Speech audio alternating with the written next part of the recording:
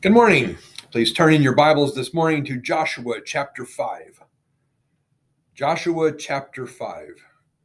We're going to be covering both chapters 5 and 6 this morning. Last week we talked about Israel's crossing of the Jordan River and how the main point of that miracle was the comparison between Moses' crossing of the Red Sea and Joshua's crossing of the Jordan. The point was to demonstrate miraculously to Israel that God was leading Joshua just as God had led Moses. Another reason God demonstrated his power in stopping up the Jordan River was to teach Israel to fear God. So we talked at length last week about what it means to fear God.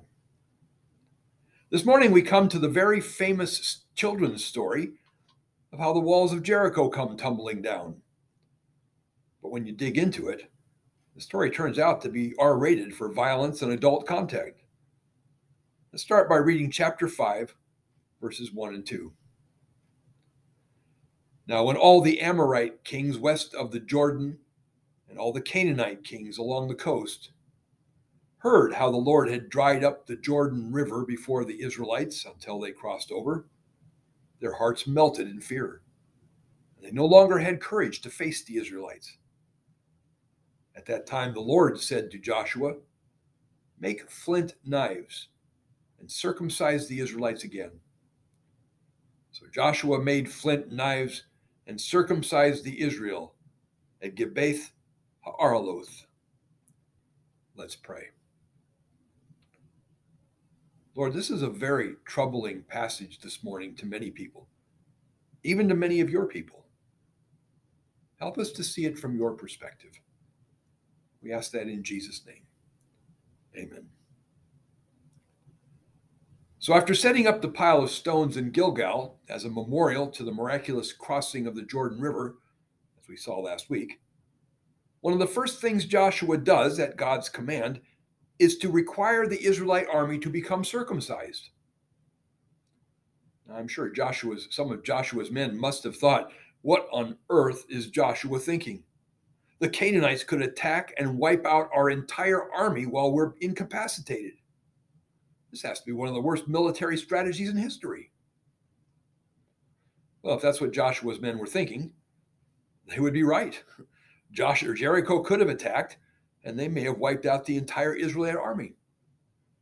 So why didn't Jericho attack? Well, first, they apparently didn't have any spies among the Israelites and didn't know how vulnerable they were. And second, verse 1 says, their hearts melted in fear and they no longer had courage to face the Israelites. But why did the Israelite army need to be circumcised in the first place? Verses 4 to 8 give the explanation. Now, this is why he did so. All of those who came out of Egypt, all the men of military age, died in the wilderness on the way after leaving Egypt. All the people that came out had been circumcised, but all the people born in the wilderness during the journey from Egypt had not. But why not? Why had they not obeyed God's command to circumcise their sons as a sign of the covenant? And why do it now? Why wait until they're in enemy territory only miles from Jericho, leaving the entire Israelite army vulnerable to being wiped out? The answer is that we don't know for sure because the text doesn't tell us. But I think I have a couple of pretty good guesses. First, I think God was testing Israel. Would they trust God, even if that meant being vulnerable to potential destruction by the Canaanites? Or would they rebel against Joshua, just as their forefathers had rebelled against Moses? Unlike their fathers, Joshua's men trusted the Lord. A second reason for requiring circumcision may have been that Israel was about to take the land that God had covenanted to give to Abraham's descendants. But the sign of the covenant was circumcision. How could the Israelites rightfully take possession of the land promised by covenant if they were not God's covenant people as demonstrated by circumcision? So the men obeyed God and got circumcised. Then in verse 10, on the evening of the 14th day of the month, while camped at Gilgal on the plains of Jericho, the Israelites celebrated Passover. So Israel has entered enemy territory and is about to attack the first city they come to, Jericho. But now they stop to celebrate the Feast of Passover, which, by the way, is a week-long celebration. The longer they sit there in enemy territories, the more likely it could be that enemies had time to gather against them. Even so, they postponed their attack to spend time celebrating Passover. I think this is another case in which the people demonstrated their faith in God and in Joshua's leadership, even when it didn't seem to make sense. I guess the question for us is, will we obey God even when it doesn't seem to make sense? Like, for example, when Peter says we must obey God rather than man. I mean, sometimes that could result in fines or jail.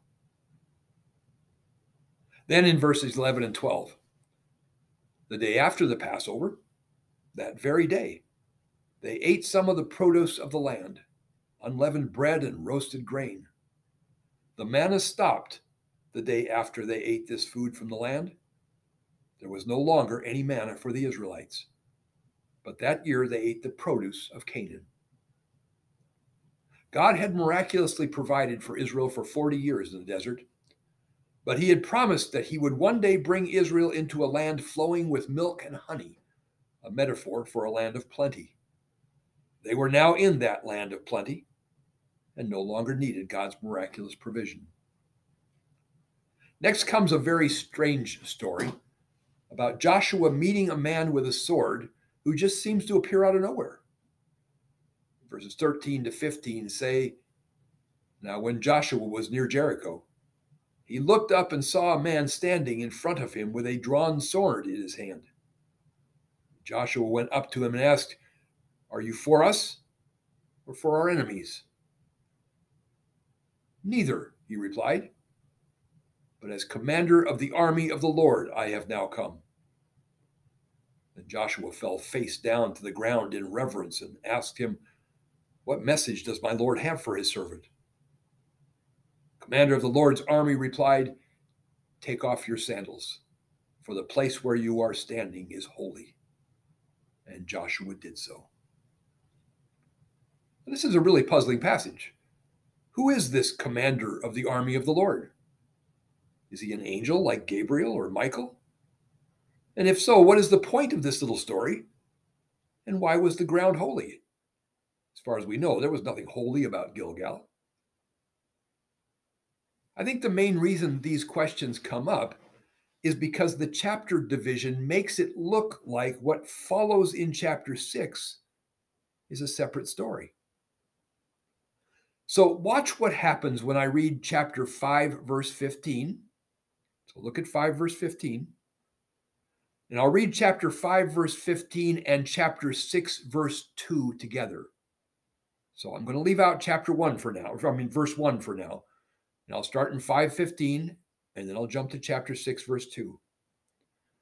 The commander of the Lord's army replied, take off your sandals, for the place where you are standing is holy. And Joshua did so. Then the Lord said to Joshua, see, I have delivered Jericho into your hands, along with its king and fighting men.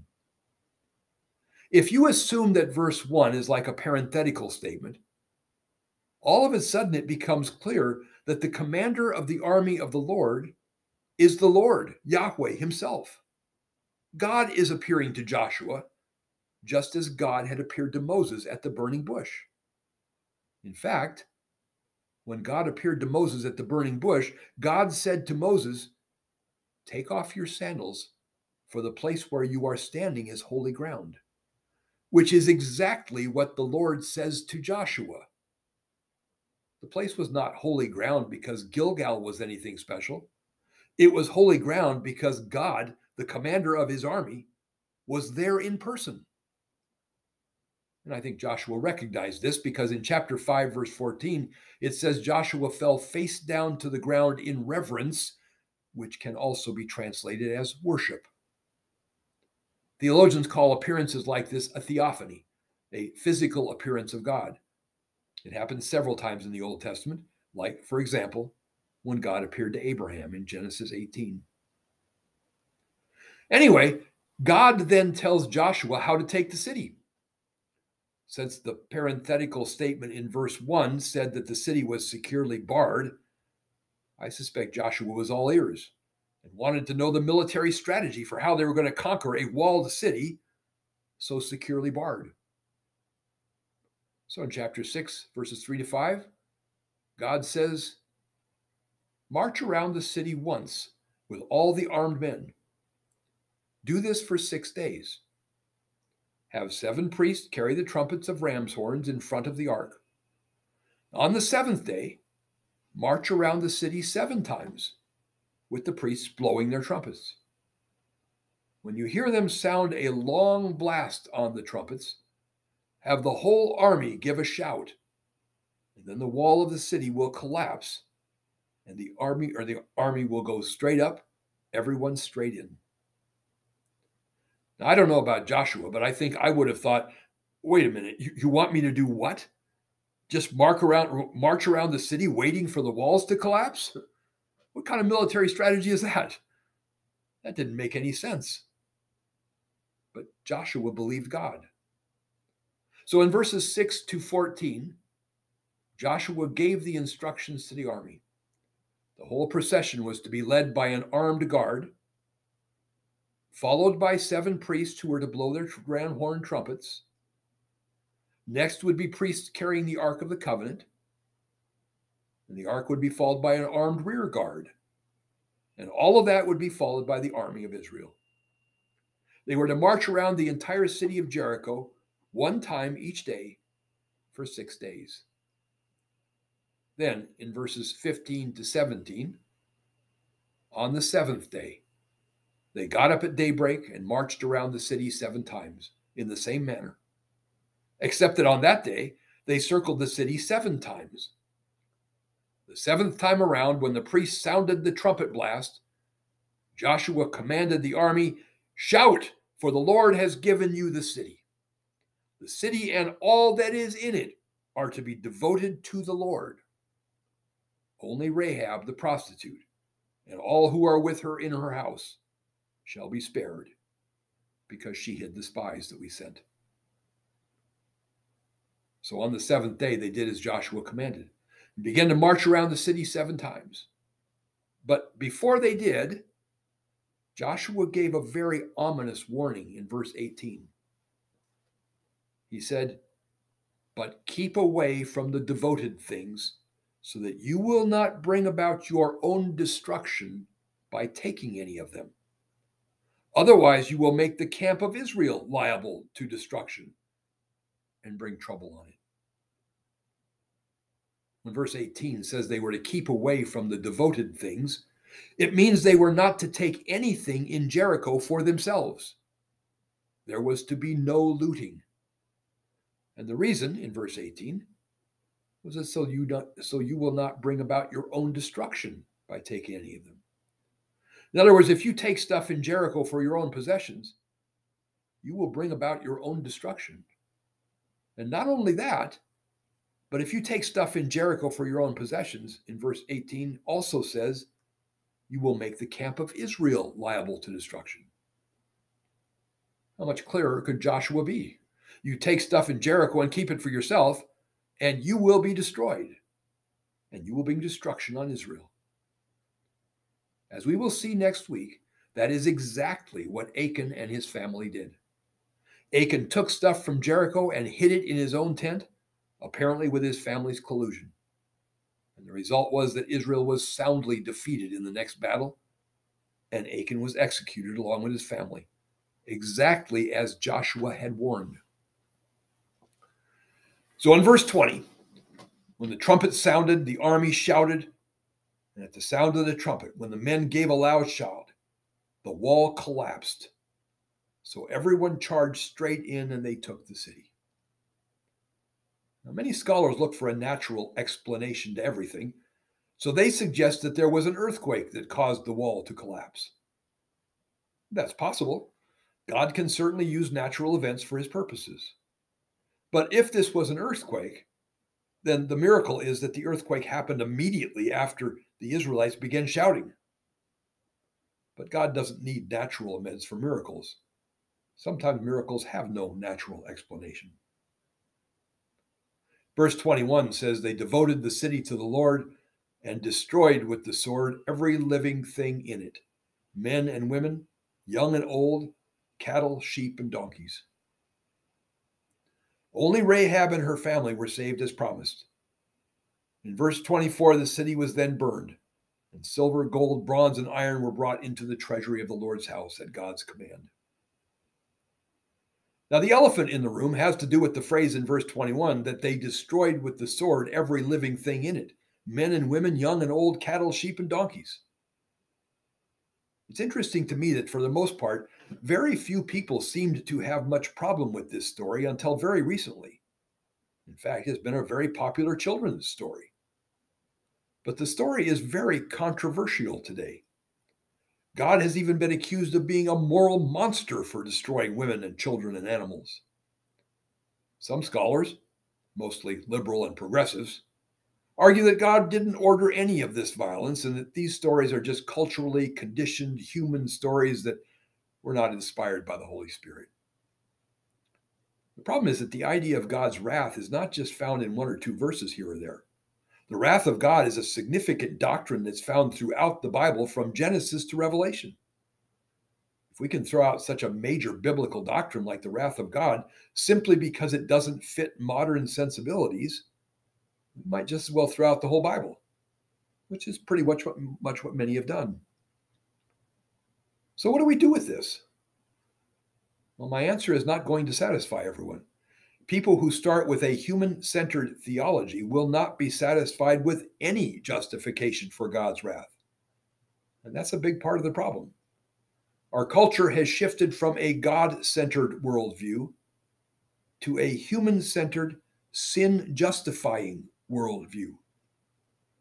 If you have a human-centered, sin-justifying theology, then anything God does that we don't like is going to be offensive to us. A second problem is that many people think stories of God's judgment, like the ones in Joshua, contradict the doctrine of God, the love of God. I think their problem is that they're cherry-picking God's word to support their human-centered theology of love. As I've argued before, we are not free just to rip the idea of God's love out of its broader context and make it mean whatever we want it to mean, as if the love of God means that he would never send a worldwide flood or destroy Sodom and Gomorrah or Canaanites or send anyone to hell. The Bible itself defines God's love. John 3:16 says, "God so loved the world that he gave his only son." Likewise, Romans 5:8, Paul says, "God commended his love toward us in that while we were yet sinners, Christ died for us." The love of God is expressed not in his tolerance for sin, but in the fact that while we were yet sinners, Christ came and submitted himself to torture on a Roman cross to save us from the consequences of our own sin and rebellion. As the hymn says, "Amazing love, how can it be that thou, my God, shouldst die for me?" The God of the Bible is the creator of heaven and earth, and like it or not, everything belongs to him, including everything that breathes. He can reclaim that life anytime he chooses. The Bible portrays God as being remarkably long-suffering or patient, but his patience can run out. In the case of Canaan, God had demonstrated an amazing amount of patience toward Canaanites. Way back in Abraham's time, in Genesis 15, God told Abraham that the Amorite or Canaanite sins had not yet reached its full measure. Now, I listed some of the horrendous Canaanite sins and perversions last week, so I won't repeat them today. But suffice it to say that when an entire society is exposed to and victimized for generations by such atrocities and perversions from childhood, there is little or if any hope for that society. So after 400 years, God's patience ran out and judgment fell at the hands of Joshua. And as the book of Hebrews says, it is a fearful thing to fall at the hands of the living God. But many Christians believe that violence is just unworthy of God. For example, there's a theologian from Yale University named Miroslav Volf who believed this. Volf eventually changed his mind. This is what he says. My last resistance to the idea of God's wrath was a casualty of war in the former Yugoslavia, a region from which I came. According to some estimates, 200,000 people were killed, and over 3 million were displaced. My villages and cities were destroyed. My people shelled day in and day out, some of them brutalized beyond imagination. And I could not imagine God not being angry. Or think of Rwanda in the last decade of the past century, where 800,000 people were hacked to death in 100 days. How did God react to that carnage? By doting on the perpetrators in a grandfatherly fashion? By refusing to condemn the bloodbath, but instead affirming the perpetrator's basic goodness? Wasn't God fiercely angry with them? Well, I used to complain about the indecency of the idea of God's wrath.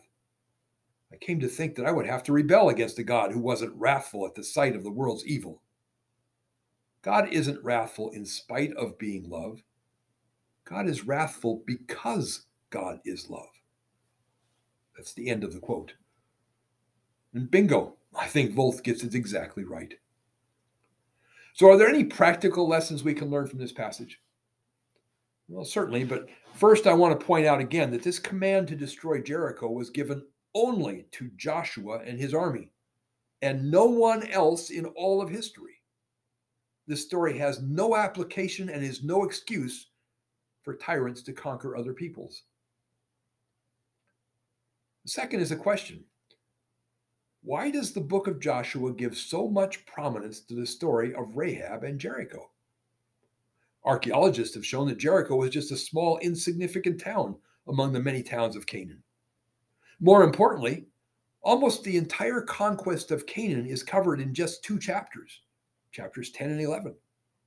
And by contrast, the book of Joshua spends 3 chapters on just Rahab and Jericho alone, chapters 2, 5, and 6.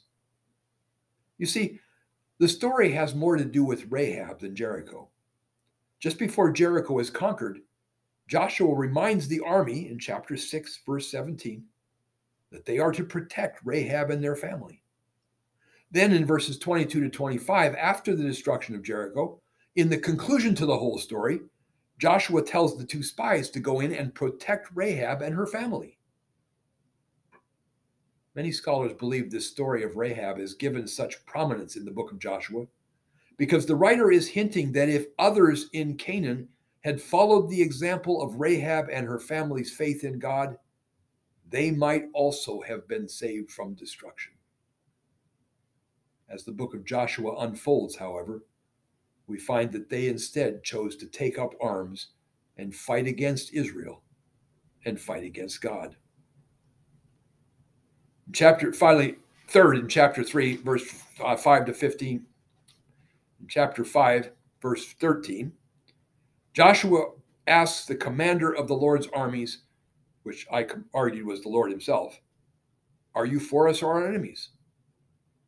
In verse 14, the Lord answered, "Neither." Really? The Lord wasn't on Joshua's side? No. It was not a matter of whose side the Lord was on. It was a matter of whose side Joshua or the Canaanites were on. The same principle applies today. Just as one example in the political arena, as Christians, our ultimate allegiance should never be to a political party or even to our own country. We should judge all our relationships based on our ultimate allegiance to God. The question is never, is God on our side? The question should always be, are we on God's side? Let's pray. Lord, give us the kind of faith that Joshua had, to trust you even when it didn't seem to make sense. and give us the wisdom and courage to be on your side, regardless of what our country or culture may tell us. We ask that in Jesus' name. Amen.